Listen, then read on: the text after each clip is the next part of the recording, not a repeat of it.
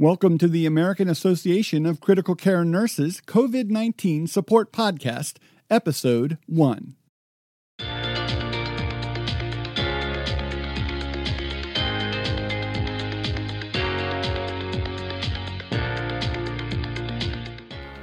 Welcome to the American Association of Critical Care Nurses COVID-19 Support Podcast. I'm your host, nurse journalist Jamie Davis. Our goal is to discuss important nursing practices during the COVID-19 pandemic and offer tips for nurses on the front line or behind the scenes. We hear you, we're with you, and we support you. Thanks for joining us, whether you're listening in the car, at your house doing everyday chores, or maybe just taking a quick break.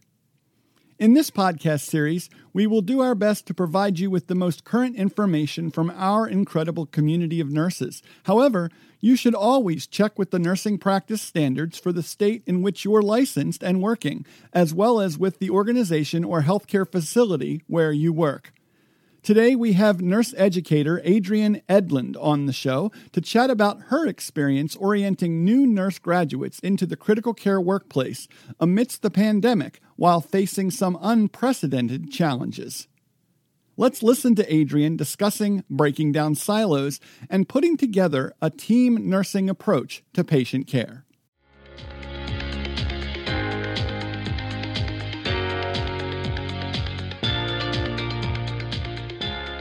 Hi, Adrienne. I want to welcome you to our inaugural episode of the podcast here. And I'd like to first start off with maybe letting you introduce yourself briefly. Tell us a little bit about who you are and your background.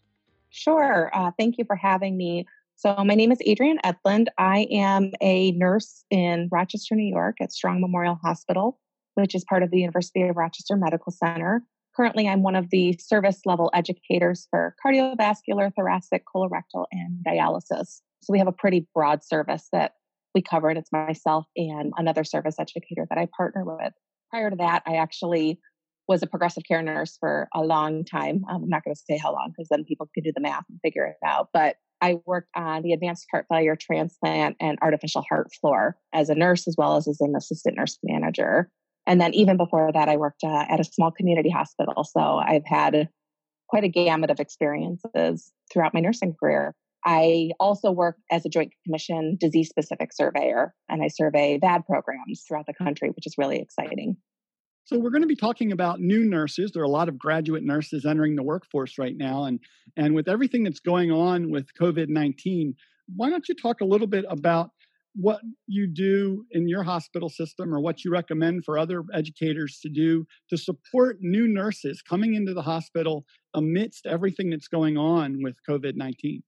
Sure. So, I've been a nurse for a long time, and I'd be lying if I didn't say that it's scary right now. It's, you like to know what's going to happen. You like to be prepared as nurses. We have our check boxes. We like to make sure that we're doing everything we're supposed to. And it kind of feels like the rules are just constantly changing with this. And I think as a new nurse, it's a little bit of a terrifying time to come in.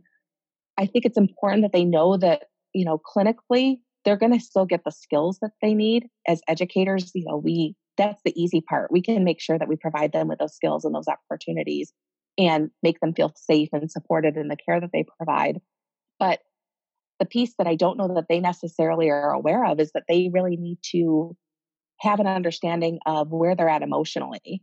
It's nerve-wracking, reaching out, identifying mentors, identifying support people. It's one of the things that I feel like I've done more in my role is kind of being that therapist or that sounding board for people because there's just so much unknown right now. What do you do to bring them into specifically a critical care situation where they might be caring for COVID-19 patients? What are you doing in your system? How do you adapt to that particular patient group inside your organization? Yeah, so we've actually reallocated a lot of our cardiovascular service line nurses to go and work down in what we call our highly infectious disease unit. And initially it was for Ebola preparations. Now, obviously, it's for the COVID pandemic. And a lot of these nurses had actually self-identified and said that they wanted these opportunities, whereas others were a little bit more on the fence. And from a need standpoint, we obviously needed people to be able to provide that care, and they require a really intense level of care down there for that patient population. So, one of the big things that we focused on is recognizing that everybody's background that's going down there is a little bit different. Everybody's experience is a little bit different. I've done more individual needs assessments, I would say. It hasn't been anything formal. It hasn't been sending out a survey and, getting a robust amount of data back. A lot of it's just been texting with somebody and saying, hey, listen, you floated to the Haidu last night and you're going to be down there for the next 4 weeks. What do you feel would be helpful? And, I got a lot of really open, honest feedback from nurses as a result of that, which was really helpful. I think educators have the opportunity to really kind of tailor what they're providing these nurses to make them feel comfortable and make this be less of a scary time for them. I know that the unit educator who's down in our Haidu had done a great job and, developed proning education and put out their donning, doffing, making sure to obviously protect themselves from a nursing standpoint. But we had nurses coming back and saying, well, that's great, but I was partnered with an ICU nurse and I don't know anything about a ventilator, or I don't feel comfortable drawing an ABG off of an art line. So we recognized that we could kind of fill that gap and developed a lot of education and just-in-time training and teaching and tip sheets and things to kind of meet that need. One of the biggest fears, I would say, for our nurses was the ventilator. They're progressive care nurses. We don't have patients on ventilators. Our ICU nurses, that's their bread and butter. So, I'm very lucky that I work in a very collaborative practice environment that I snagged our respiratory therapist. We made a quick 5-minute video, everything you need to know about a ventilator. And we pushed it out to all of the staff and the response was overwhelmingly positive. Like they just wanted to see the tools that they were actually using in the environment and how they're supposed to be working and hear it from an expert. So, I think that's the easiest way to really provide that support. And it doesn't take a whole lot. You just have to reach out and find out what they're looking for in order to meet that need. In those situations where you have a more traditional learning environment or an educational opportunity, what are you doing to observe social distancing and things like that? Are you using technology more, or are you still operating inside a more traditional classroom setting at times? So it depends on what we're trying to offer. Prior to all of this, we're in the process of changing populations along our service and kind of blending the patient populations that different units take. So we had been offering these weekly cardiovascular education series, and they were really well attended. But as soon as the COVID pandemic hit, it was you have to have groups of 10 or less and, following masking, eyewear protection, all of those pieces. So unfortunately, that at the time kind of went by the wayside. I will say we've gotten amazingly adept at using Zoom. All of our staff, without any training, just kind of adopted it. And thankfully, it's a fairly intuitive system. So we've used a lot of Zoom. We've recorded a lot of things. I love to video things. I'm a visual learner. So any chance I get, I will run around with my iPad and do a video and pop it up onto our site and distribute it to people because I feel like that's a good way for them to physically see things. As it relates to some of our more traditional offerings, so, when we're onboarding new nurses, they go to a standard dysrhythmia course. We didn't really have the time to kind of change it up completely, but we still had to offer them that educational opportunity. So one of the things that we did was we brought in more people to do the teaching and split them into smaller groups so that they were still receiving the education. So a lot of it's just about being nimble and making sure that you're still meeting those needs. For onboarding new nurses, we were finding that just because of the social distancing piece, when they would bring in these big groups, they wouldn't necessarily be able to do some of those skills that are required. So touching base with our unit-based educators, touching base with the staff nurses and saying, okay, what didn't you get an opportunity to do? Let's pull you aside. Let's take you out and make sure that we give you those skills opportunities has been a really important piece of this. With regard to those nurses that are maybe in the middle of a residency period, they were new nurses, maybe coming out last semester, what do you do to change up their routine? Has anything become different for them? So, I could speak to it obviously from our service line. Some of their preceptors all of a sudden were being brought down to work in our highly infectious disease unit. So it created a little bit of uncertainty for them. I think recognizing that they're going to be nervous, they're going to have a lot more questions, they're going to feel that they need to be supported more was really important. So doing frequent check-ins, making sure that they felt comfortable, making sure that they didn't feel like they were kind of being just thrown to the wolves or anything. And I think we've done a pretty good job as far as that goes. They develop a comfort level with their preceptor. They like their preceptor. And then when their preceptor goes away, it's like a piece of them. So, making sure that we partner them with somebody who's going to still be able to provide those good clinical opportunities and, making sure that personality meshes well together are a really important piece. We didn't send any of our new people down to the COVID unit because it really requires pretty exceptional clinical thinking skills. And, even if you don't have a critical care background, you have to, as a progressive care, as a medicine, really be able to advocate for your learning opportunities and learning needs and recognize when you might be being pushed into an area that you're not comfortable with. And that's just not a skill set that we expect our new nurses to have. And I think that would be the thing I would recommend. I talk with people across the country. I've worked in a couple of different states, and the experiences of new nurses has been variable. Some nurses feel extremely supported, and I like to think that our nurses felt that way. But there's other nurses who felt like they just ended up in a mass catastrophe. And you want to retain those people. I mean, you spend a lot of effort in onboarding them, and you need them to be there to be able to be those clinical people. So whatever you need to do to make sure that they feel supported and comforted and prepared to take on that population is really important. You mentioned talking to nurses that it felt like they'd be kind of thrown into something that they were over their heads a little bit. As the current surge is lessening in a lot of areas, what are your thoughts about transitioning from that crisis mode back into a more conventional approach to our nursing care, whether it's, changing the way we document or things like that might change as we get out of that emergency mode that we're in some areas? Sure. So, I think overall nurses want to do the right thing. They want to, follow the rules. I mean, I think every nurse I know is a rule follower. So that being said, if you are down and you're observing practice, and maybe it's somebody who doesn't follow things appropriately or doesn't do things the way that they're necessarily supposed to be done, you're going to learn bad habits. And, we find a lot that we have to kind of unteach those bad habits. And it's too soon right now because we're just kind of coming down our curve here in New York and hoping that we don't have a second wave of it or anything. But I think it's really important to recognize that, that's a possibility. That's, one of the things that could result from this. So, auditing, checking in with people, doing some of those skills observations. One of the things that we do is a skills refresher where we actually go around and we'll go over how to do things properly. Sometimes it's kind of eye-opening because people will say, oh, I didn't learn it that way.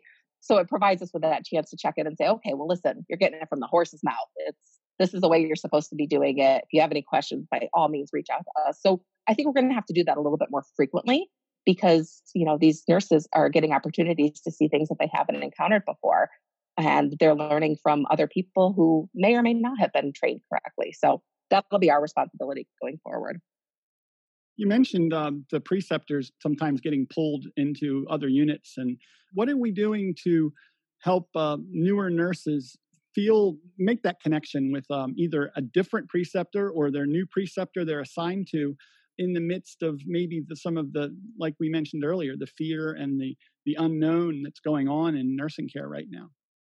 Yeah. So for especially for our ICU, we are very lucky. We have a dedicated CNS who has not gone down and worked in the HIDU. So she's kind of been that point person for those individuals. And then myself and my other service educators, Cheryl, we work together.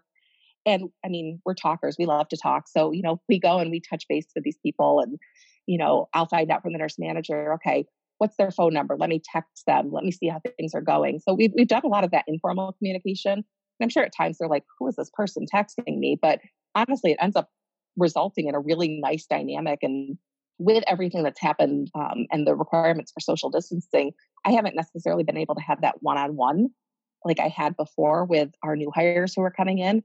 I haven't been able to go and meet them and introduce myself. So a lot of it's trying to catch them on the units and things, and it's not always possible. So having any sort of a method to do that check-in piece is really important. We've done a big push as an organization on that emotional piece of it. We've kind of recognized that across the country, there's people who are really struggling with this and really having, a lot of difficulty handling the situation. It's not just in the hospital environment. I tell my husband, going to work is easy. It's coming home and having to learn how to homeschool and, be there for my kids and all of those other pieces that's what's, really hard. So, recognizing that there's outreach and support and that new nurses aren't going to know what those resources are. So making sure that it's as transparent as possible is really important. From a leadership standpoint, I think it's honestly right now the most important thing you could do. You mentioned coming on the downside of the curve at the time we record this for you all in New York. And I'm wondering what you might think about moving forward. If there is another surge in the fall coming up, what would you do in this downtime approaching you to prepare for possibility of another ramp up of cases? So that's a great question. We've talked about that because our governor is actually just now we're starting phase 1 of lifting restrictions and everything. And that's a big fear for those of us at the medical center is, okay, well, the weather's getting nice and everybody's going to get out. And what's going to happen? Are we all of a sudden going to be inundated like we've seen happen in New York City? And New York City, even though it's in the same state as us, is like two different worlds. It's like Kansas and California. So, what happens there isn't necessarily reflective of what's going to happen to us. That being said, it's like the Girl Scout motto, always be prepared. We have downtime right now. Our census is lower than it usually is. We're building back up, but we have the opportunity to really not get thrown into this and to be a little bit more thoughtful in our planning. So, we're developing more formal education versus our just-in-time education that we had developed to make sure that we meet these needs. The other thing that was really exciting is during some sort of a crisis, either it tears people apart or it brings them together. And from a service standpoint, I really felt like it actually united us quite a bit. We were, as educators, my counterpart, Cheryl, was doing the staffing for our service and kind of checking in with all the units and seeing who they had, what did they need, so that we could allocate as many nurses as possible to go down to the highly infectious disease unit. So one of the things that came out of this is we were sending a lot of people across our service line. So a cardiac surgery nurse isn't needed, but cardiac medicine needed them or CCU needed them. So we were kind of, juggling within, which isn't something we had done before. And it's actually created really good relationships and it's gotten people excited about some of the other populations. From an educator standpoint, it got me excited that maybe someday I can envision cross-training them to everything and just having universally trained people. I don't know whether that'll happen in my lifetime, but one of the things that we did do is we started doing team-based nursing as a service. So recognizing that we could utilize more or allocate more resources with less nurses through a team-based approach. So we had just started it when our curve kind of came down, and we didn't actually need to pull the trigger on it. But we wanted to free up our CICU nurses to be able to go down and help and be that ICU body down in our HIDU. So we had a myriad of progressive care and medicine nurses who were really excited to go to our cardiac ICU and get opportunities to partner because at least it's cardiac. They know what they're dealing with. So we had started the cross-training process. We had actually done a lot of shadows and the response was overwhelmingly positive. People were really excited about it. So I think it's something I don't want to stop. We've got the momentum wing and knowing that this could change in the snap of fingers and we could all of a sudden be faced with the inundated medical system. I think it's really important to kind of continue that and make sure that we're as prepared as possible. It's interesting to hear you talk about the way the changes have become things that you may continue to adopt, so that the crisis has really enabled you to find new and better ways to operate. What are you looking forward to the most, though, when things kind of start going back to normal as an educator? That's hard. I don't want to say I've enjoyed that because that sounds weird right now, but it's been different. It's shaken things up a little bit. It's made me be a little bit more innovative. And I always felt like I was pretty nimble when it came to educational needs. But this kind of opened my eyes that I needed to be a lot more nimble. So, I don't know that I'm necessarily looking for anything to go back, minus the idea that I'd like there to be less sick people and people to be okay and people to be able to be with their families and less of that emotional stress. But honestly, I think it's been a good opportunity for not just myself, but our service to kind of band together and recognize that we could do something for a greater good. It's not just about yourself and kind of being siloed in what your responsibilities are. It's really about a collaborative approach and being a team and how can you achieve team success. We mentioned at the beginning of this discussion nurse safety as a big issue, across, really staff safety. It's not just the nurses that are involved in, patient contact and need to be protected. But I'm curious what your thoughts are. Is that going to change, and how is that going to be adapted to your normal onboarding process for new nurses now? Yeah, it's really interesting. So, having worked with the Joint Commission, donning and doffing is something that we get training on and everything. As a nurse in the medical center, until this COVID piece, kind of came to fruition, I didn't necessarily realize I was not doing every single step that I should be doing. It was kind of an education on proper donning and doffing. But I think it's really important that you do have to protect yourself, and making sure that you have the resources to provide the care that you need to keep yourself safe as well as keep your patient safe is really important. I think as nurses, it's a little bit counterintuitive to put ourselves first before putting our patients, like taking care of our patients. But I think that's something that we're going to really need to stress with new nurses, because if you're not there because, you put yourself at risk, you're not going to be of any good to the patient either. So a lot of it's that ethical and moral ambiguity that kind of comes with things of, do I take that time to put on my mask and, all of my appropriate PPE before I respond to this patient in a code situation? And the answer is yes. You have to kind of rethink and retrain your brain that way. I mean, nurses are helpers. You want to rush to the scene. You want to jump in and do absolutely everything you can. But again, you have to be mindful. We're dealing with kind of an unknown threat at this point. Is there ever a point where you felt like you needed to cut corners, or you heard from other educators that are working with new nurses that there was a need to accelerate the process because we needed to get people in place and working solo faster?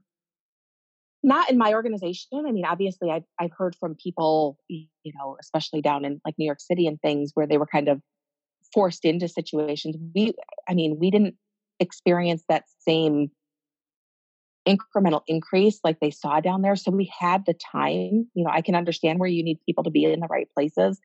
I feel like, thankfully, I myself had to really adapt and really push out education faster than I've ever done before. I'd get given a topic by our director, like, listen, we need to have something on this. And it was expected, like a couple hours later, let's get this out. Let's make sure that the nurses have access to it. So from that standpoint, sure. But the nurses themselves know. I mean, we tried to be cognizant of the fact that there's a lot of distrust out there. You turn on the news and you see people protesting the fact that they don't have enough PPE, that they're not working in these safe conditions. You see people are dying, nurses, doctors, respiratory, everybody.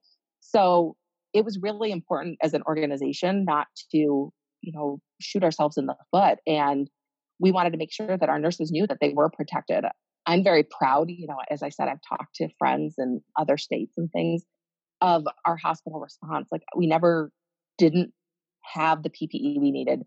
People weren't forced to do anything that they weren't comfortable with. We, tried to request and see if they were interested. We did that check-in process, like I had spoken about, where we made sure that their educational needs were being met. And usually the nurses that they were partnered with were doing an awesome job at, really explaining those things, but they wanted to learn more. Well, Adrienne, it's been great talking with you, and we've learned a lot about how to help new nurses become more comfortable, and the educators that are working with them to bring them into systems in the midst of of a crisis amidst all of healthcare at this time. So I want to thank you for taking the time to sit down and chat with me today. Thank you very much. I appreciate it.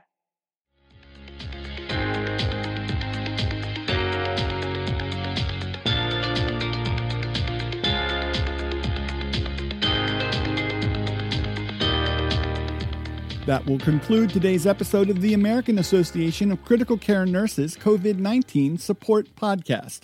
You can stay up to date with us at our website, aacn.org, and for more great updates, connect with AACN through Instagram at Exceptional Nurses. You'll definitely want to come back for our next episode when we have Adrienne back to talk about bringing nurses from other disciplines and units within the hospital into the critical care environment, and how it improved upon the team approach to patient care in her facility. I'm nurse journalist Jamie Davis. Thank you for taking the time to join us in the midst of your busy day. We hear you, we're with you, and we support you.